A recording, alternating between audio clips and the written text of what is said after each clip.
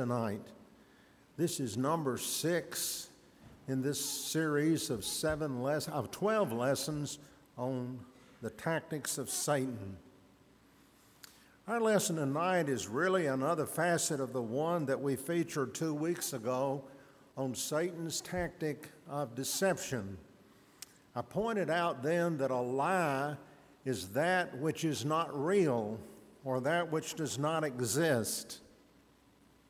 Deception is the effort to persuade others to believe a lie and lead them to accept that as truth, which is not real or not existent. Tonight's interest goes beyond that to the object of deception. Its purpose is to prevent people from knowing the truth.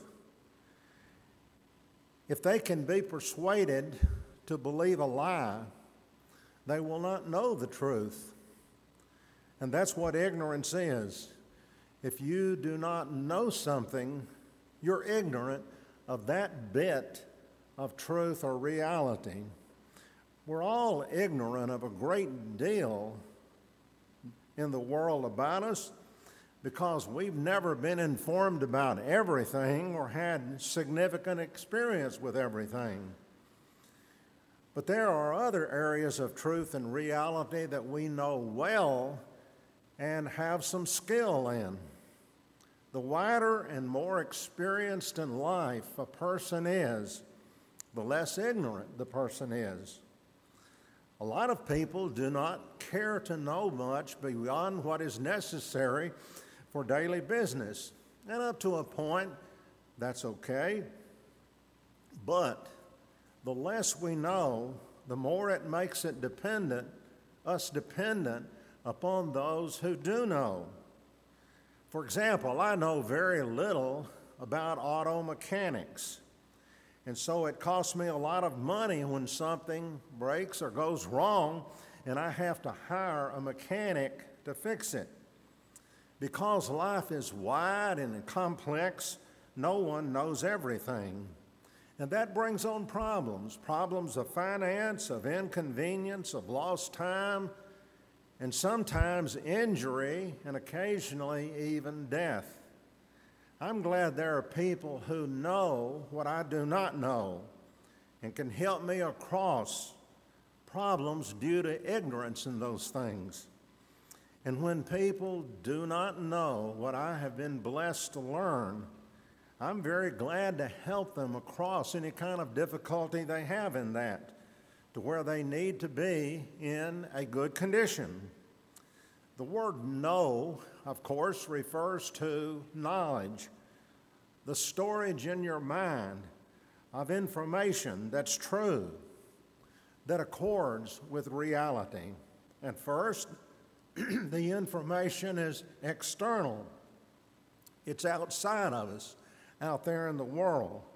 Education is the process of introducing that information into the chambers of your mind and lodging it there. That can be accomplished inside of a classroom for some kinds of knowledge. I was involved in that for 42 years. But other kinds of knowledge are only acquired in the world of experience, and that's necessary and very good. The worst ignorance is not that of the physical world and daily experience, but rather that of spiritual matters, especially those that involve our soul and our eternal existence. I am unable to work on the microcircuits inside of a computer, but that will not matter a bit when I have to come before God in judgment and give account. The same is true if I do not know the economics necessary to be the CEO of a major corporation. What is essentially important here and now is knowing God, knowing His will revealed to us in Scripture, and knowing how to live from day to day to please Him.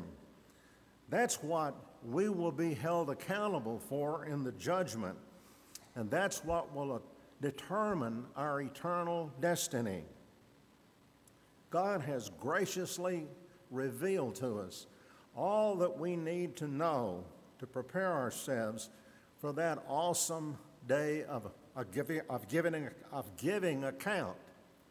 We're told in 2 Peter 1 verse 3 that God has given us everything pertaining to life and godliness through the knowledge of Him who called us by His own glory and excellence. If anyone gets in the way of our receiving that true knowledge and having it planted firmly and permanently in our minds and understanding, then we will not attain the life and godliness that God has created us for and wants us to have. The word life in Peter's statement here actually means eternal life in heaven. And the word godliness refers to a state of mind in which God is held in the highest reverence and is the only mental state that is fit to live in heaven. To be lacking this knowledge that gives us life and godliness is what the Bible means when it speaks of ignorance. And that's what our lesson is about tonight, Satan's tactic of leading us and keeping us in ignorance. To be ignorant, therefore, is destructive. It destroys the soul because it will, in the end, deprive your soul of eternal life. And so we read in Hosea 4 and verse 6, "My people are destroyed for lack of knowledge, because you," and he was speaking to the Israelite people, "because you have rejected knowledge, I will also reject you." And surely God, who doesn't change, will do the same today. And this is where Satan enters the arena of human activity, because his goal is always to destroy people's souls any way that he can. He uses many tactics and strategies, and of course it's the purpose of this series of lessons to expose them so that we can hopefully understand them and deal with them successfully. And encouraging ignorance is another of Satan's best tools in ruining people. As long as we do not know God and do not know His will and do not know how to please Him in our lives, Satan has got us firmly in his grip. For many reasons, he finds it easy to make us ignorant and to keep us ignorant and in his realm. These reasons have to do really with prevailing human nature, which Satan can read perfectly. Believe it, Satan knows how you think. He knows what you like. He knows your habits. He knows your feelings. He knows how you respond to different situations. He's a spirit. He's all around us. He knows how to take advantage of human nature and manipulate it to keep us ignorant and foolish and morally blind. And when we're in that condition, we're comfortable. We think it's normal.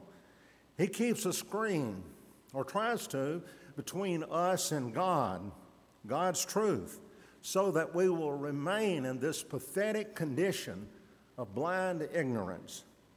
Let's take a brief example for illustration. On the night before the crucifixion, the apostles disputed. They were having a big argument about which one of them was the greatest. Jesus reproved them for this. He told them, "The greatest among you is the one who is the biggest servant of all the rest." Had they not been ignorant of that truth, they would not have been arguing that night or that day. It seems evident that Peter was especially vocal in this argument because Jesus singled him out for a special warning. In Luke 22:31, he said to him, "Simon, Simon," Peter's Hebrew name, "Satan has demanded permission actually demanded permission to sift you like wheat. Peter thought he was a tower of strength, but Jesus told him, "You're not. You're as helpless as wheat or wheat flour in a sifter when you try to go up against the devil yourself." As Martin Luther said in the song, "A mighty fortress is our God," that we're up against a person that we cannot beat or even begin to overcome on our own. We need God's help. But Peter that night stood up for himself and he said, "No, Lord, I'm ready both to go with you to prison and to death." And that reminds me of an ancient proverb in the Old Testament. One who is putting on his armor should not boast like one who is taking it off. After that night's ordeal, Peter didn't have a thing to brag about. Instead, we're told that he went out into solitude later that night and wept bitterly in shame at his great, great failure. Jesus forewarned him about this when he said, "I tell you, Peter, the cock will not crow today until you have denied 3 times that you know me. You who said you would die with me, you'll deny me 3 times.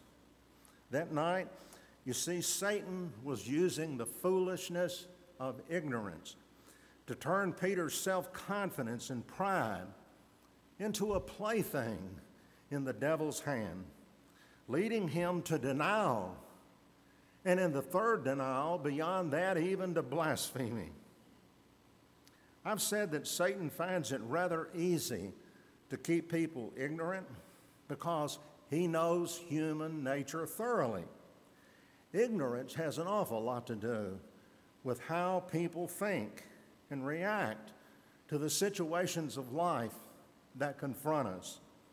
A great deal of thought has been given to this in the past, and I mean centuries past, and it's led to the identification of 3 areas or types of ignorance to which names have been given. The first is invincible ignorance, the second is willful ignorance, and the third is voluntary ignorance. Now, the first of them, invincible ignorance, is that which is due to never having been taught or never having experienced something. Example, the American Indians, before the white men arrived, had never heard of the Bible, of sin or righteousness, of Christ as Savior when white man first reached them. You see, Satan takes advantage of this kind of a situation by trying to keep knowledge from those who have never learned or experienced, and then hold them bound in that ignorance because they're his. He puts obstruction in the way of the church, sending missionaries to teach them. The list of obstructions is very long. That's a subject by itself. The Great Commission of Matthew 28, verses 18 through 20, makes it the pressing responsibility of the church never to quit trying as zealously as possible to get the gospel to people who have never heard it and don't know it. And folks, there's large areas of the church we've never been in. We just go to the places that's easy and comfortable to get to and that will receive us. But the millions, hundreds of millions, dying in other places that it's difficult to get to, we just ignore it. The second category of ignorance, willful ignorance, results when people have the knowledge laid out before them, but constantly refuse to accept it. There are people who have surrendered their will to Satan, who sustains their stubbornness and keeps them from wanting to learn. There's a very clear case of this in Scripture. If you want to kind of look at it as I go along, it's in Jeremiah chapter 36, when God commanded Jeremiah to write a message to the people of Judah about the deep sin into which they had sunk and where it was taking them rather rapidly if they did not repent. The prophet did that. And then he had the scribe, who was, I guess, his secretary, a man named Baruch, to read it in the temple. And he did that very courageously. And it caused quite a sensation. And soon King Jehoiakim heard about it. And he sent a man by the name of Yehudi to fetch this scroll and bring it in to him so he could hear it read. Then he had Yehudi, when he brought it in, to read it to him. And at this point, I'm just going to the text. Jeremiah 38, verses 22 through 25. It says, "The king was sitting in the winter house in the 9th month with a fire burning in the brazier before him, like a metal open oven or fireplace. And it came about when Yehudi had read 3 or 4 columns, and that was on a roll and being turned like this. When he had read 3 or 4 columns, the king would cut it with a scribe's knife and threw the cut part into the fire on the brazier and burned it up." He was burning God's word. God had given this to Jeremiah. Jeremiah had it written. It was God's word, but he was burning it. And he did it until the whole roll was consumed in the fire. And it says that yet the king and all his servants who heard all these words were not afraid, nor did they rend their garments, even though Elnathan, Delaiah, and Gemariah entreated the king not to burn the scroll. But he would not listen to them. Although King Jehoiakim burned that scroll containing the word of God, it was Satan within him that was motivating him. You see, this king had already given his heart and soul and mind to the devil, and he was doing the deeds of the devil. That's what Jesus said in John 8. If you make the devil your father, you'll do his deeds. Since the Bible was completed about the year 100 AD, men in Satan's service have repeatedly burned copies of the Bible to try to keep its message from the people and hold them in ignorance so that they will belong to Satan. Even in our country, the Bible today is banned from the public classroom. It's shunned by the public media. In the last 2 or 3 years, the Bible has even come to be called hate speech in the media. The Bible, because Satan permeates our government. And to a great extent, he is in control of our government. Certain parts of our government are in his hands right now. And there is a strong effort in progress, a very strong effort, to extend this ban into private life. And if that succeeds, it will be right inside the church building. I mean, there's even efforts now to ban speaking against certain topics in a church building. The third category of ignorance is that of indifference and apathy. A great many people are not antagonistic to the Bible. They think of it as the good book. They call it that. But they really have little interest in it. They don't read it. They don't have any motivation to apply it to their lives. And Satan is absolutely delighted with that situation. Because what does it do? When people don't read the Bible or don't listen to it, they're ignorant of it. And when people do not know the difference between good and evil, and the Bible is really the only thing that tells us that, and when they have no motivation to choose what is good and reject what is evil, they're right where Satan wants to be. He's got them in his hand, and he's working through them. He's glad whenever a person among us is hostile to God and His will, someone who is very vocal and aggressive against religion, but the ignorance that is due to indifference gains service in mass and allows Satan to hold them firmly there. And folks, that's true of masses of people about us. I could give you a lot of statistics here, but it'd take up time. Through the prophet, God addressed people who were ignorant due to apathy. In Isaiah 1 and verse 3, this is something to think about. He said, an ox knows its owner, and its master, and a donkey rather, its master's manger. But Israel does not know me, and my people do not understand. What he was really telling them is, you're dumber than an ox and a donkey. Pretty powerful, isn't it? In the next verse, verse 4 of Isaiah 1, God revealed the consequences of this ignorance. Folks, ignorance isn't harmless. It leads to bad results. So what are the consequences here? He told Israel, you're a sinful nation. You're a people weighed down with iniquity. You're sons who act corruptly. You have abandoned the Lord.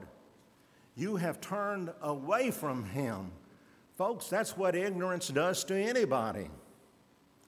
Of these three categories of ignorance that I've just rehearsed with you, I'm convinced that the one that is the worst, they're all bad, but the worst is the last one mentioned. Ignorance that is due to apathy and indifference because it has the human will in it. It's willful. That which is due to never having God's word, never having heard and learned God's word is pitiful and sad, but yet it's to Satan's advantage.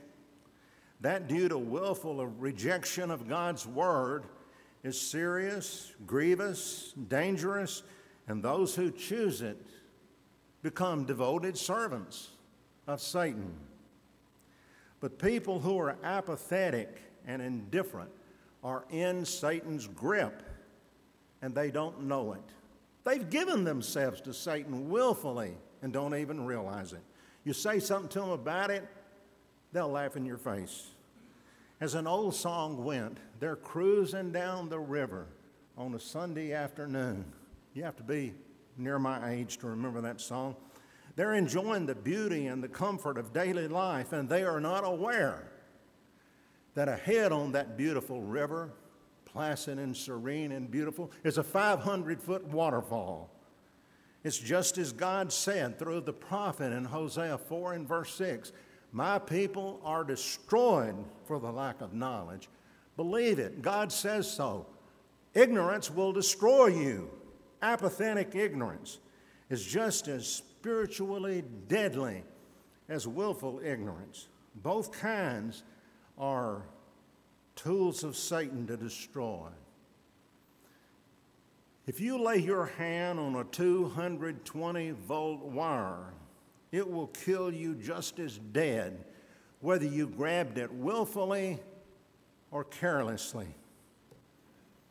In July of 1964, I conducted the funeral at Madison Church Christ of a man who carelessly grabbed hold of a 220-volt wire at Dixon County High School where he was working.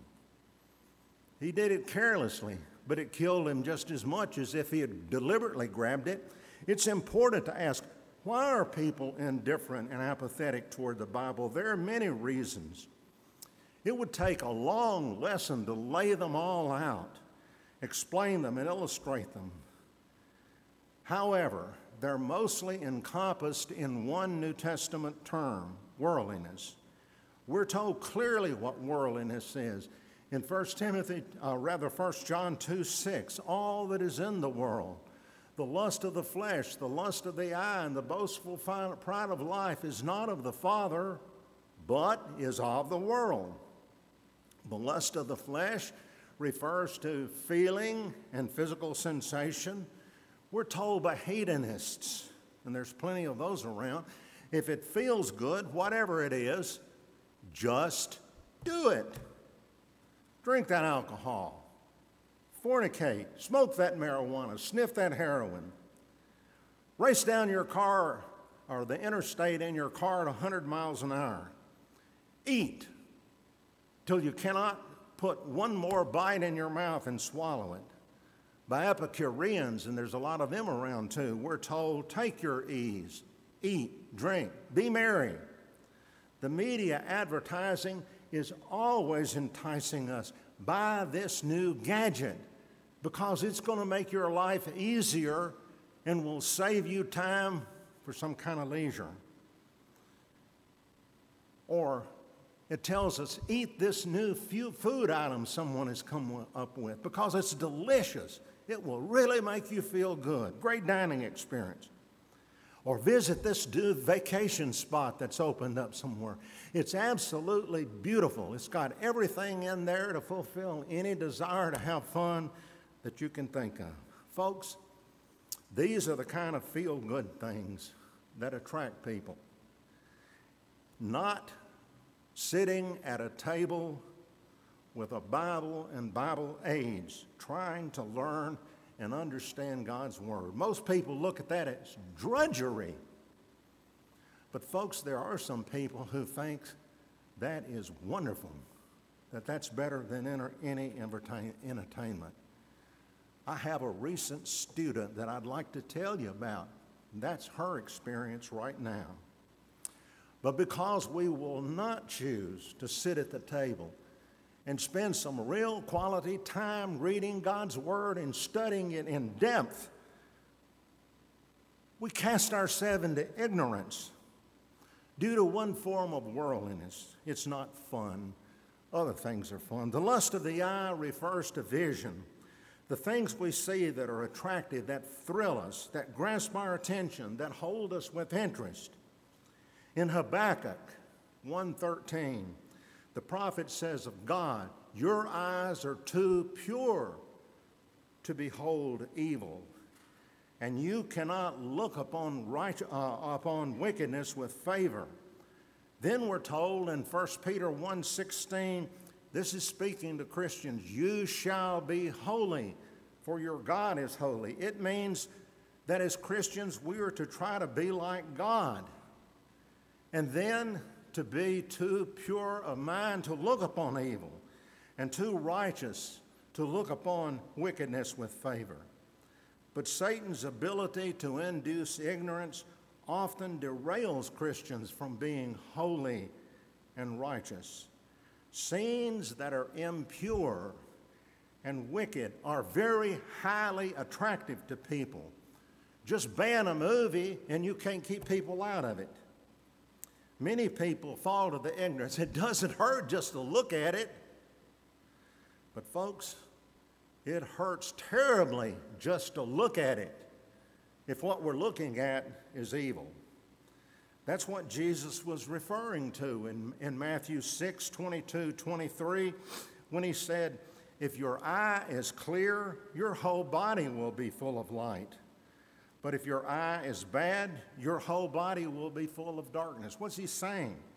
The good eye refers to a person who looks at what is pure, righteous, and wholesome whenever he can find it.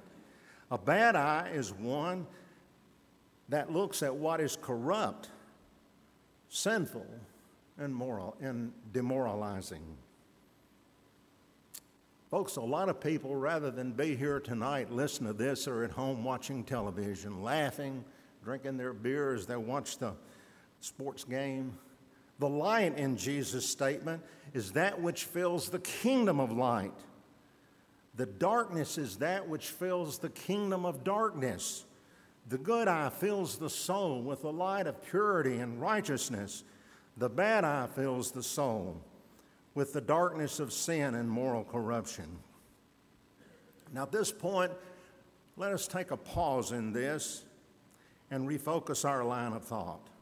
I've said that ignorance due to apathy and indifference is the worst that Satan encourages upon us. Then I said that there are many reasons why people are indifferent and apathetic toward the Bible. But really they're summarized in one New Testament word, worldliness, which especially affects us through the lust of the eye and the lust of the flesh. Now let's connect those thoughts to what Jesus said, or to what Jesus called Satan 3 times in the Gospel of John. And what was that? The ruler of this world. Don't contest that. Jesus said he is. He's in control of most of it. Sometimes he calls him the ruler of this world. Satan, in fact, claims that distinction himself. He did it when he was tempting Jesus in the third temptation. In Matthew 4, verses 8 and 9, it says that the devil took him up to a very high mountain and showed him all the kingdoms of the world and their glory. And he said to them, all these things I will give you. Folks, you can't give something if you hadn't got it. He said he had it. Jesus didn't call him a liar. He knew that the world was in his hands. Jesus was here to try to take it away from him. And he does it one person at a time when they come up and are baptized into Christ and become a Christian. But Satan said, I'll give you all of it if you'll just fall down and worship me. As the ruler of this world, Satan has the ability to use the things of this world to seduce us to follow him rather than God, and he is highly successful at it. His use of these things is what the New Testament calls worldliness. We're not aware of it for the most part. Our eyes are blind. We just walk along, enjoying life, entertained, besmirched, begrimed with all of it. God created really the things of this world to be good and to bless us while we live here. He wants us to have a good trip through life. But Satan encourages us, go beyond that.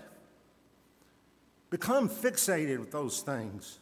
Love them rather than God, and use your time and energy in extracting from those things all of the pleasure you can possibly get out of it. Milk it to the last drop. He employs ignorance to make us absorbed in loving the world, in conniving us that this is what life is all about. We're in the world, make the best use of it. Live as possibly as possible. Run to every fun venue that's out there and soak it up to the maximum. Everybody else does. And we're proud to boast to others when an entertainment spot or activity is mentioned. And we're quick to put our voice in. I've been there, I've done that, I got the t-shirt. I'll wear it next Sunday. This exaltation, is the third part of worldliness in 1 John 2:18, the boastful pride of life.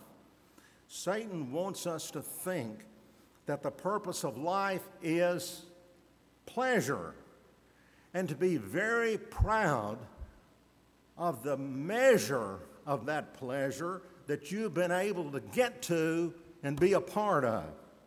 When we appear before God in judgment, He is not going to measure us by the yardstick of this world like we do, how much we were able to indulge the lust of the flesh, how many wonders you were able to get to somewhere to see, and how many trophies you were able to accumulate to express your pride in a fun-filled life.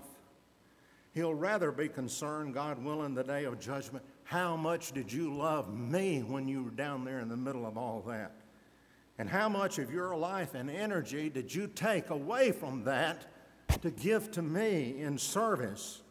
Jesus made this plain in a parable in Luke chapter 12 concerning a man who devoted his life to getting wealthy.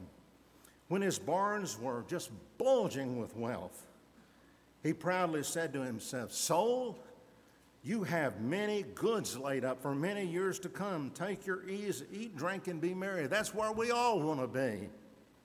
He was the epitome of a person who was saturated with Satan's ignorance, thinking that a person's life does consist in how much of this world's stuff he's got, and the goal of the pleasure that it can bring you when you revel in it, to eat, drink, be merry. What this man was experiencing is really the dream of the typical person among us. That is, in your career, earn as much as you can possibly earn, save a great deal of it, and then to spend the rest of your life in ease and all the physical pleasure possible. But how did the Lord view this man whose barns were bulging, and he thought about building new ones to hold even more? In verse 20, it says that God said to him, "You're a fool. This very night your soul is required of you, and then whose will all these things be that you have prepared?" You may not know much about Tutankhamun. He was a pharaoh in the 14th century BC. His was the only tomb that was never broken into and looted. So when Sir Howard Carter opened it up in 1922, there was millions of dollars worth of gold and jewels and valuable stuff there. It was buried with King Tut, but he never used it after he died.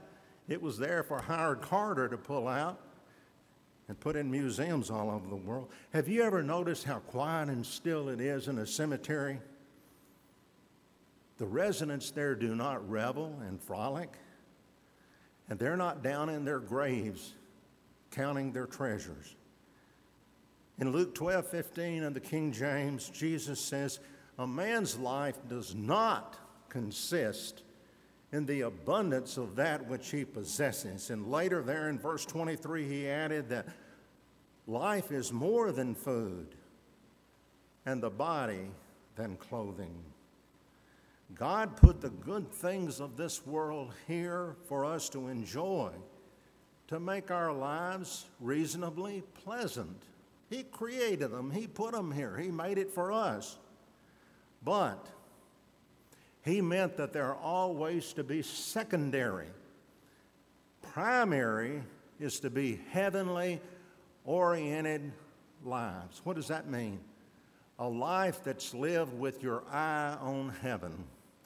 Folks, in my prayers every morning, I ask the Lord to orient my life for the day toward heaven, beyond the place and the time that I am in here.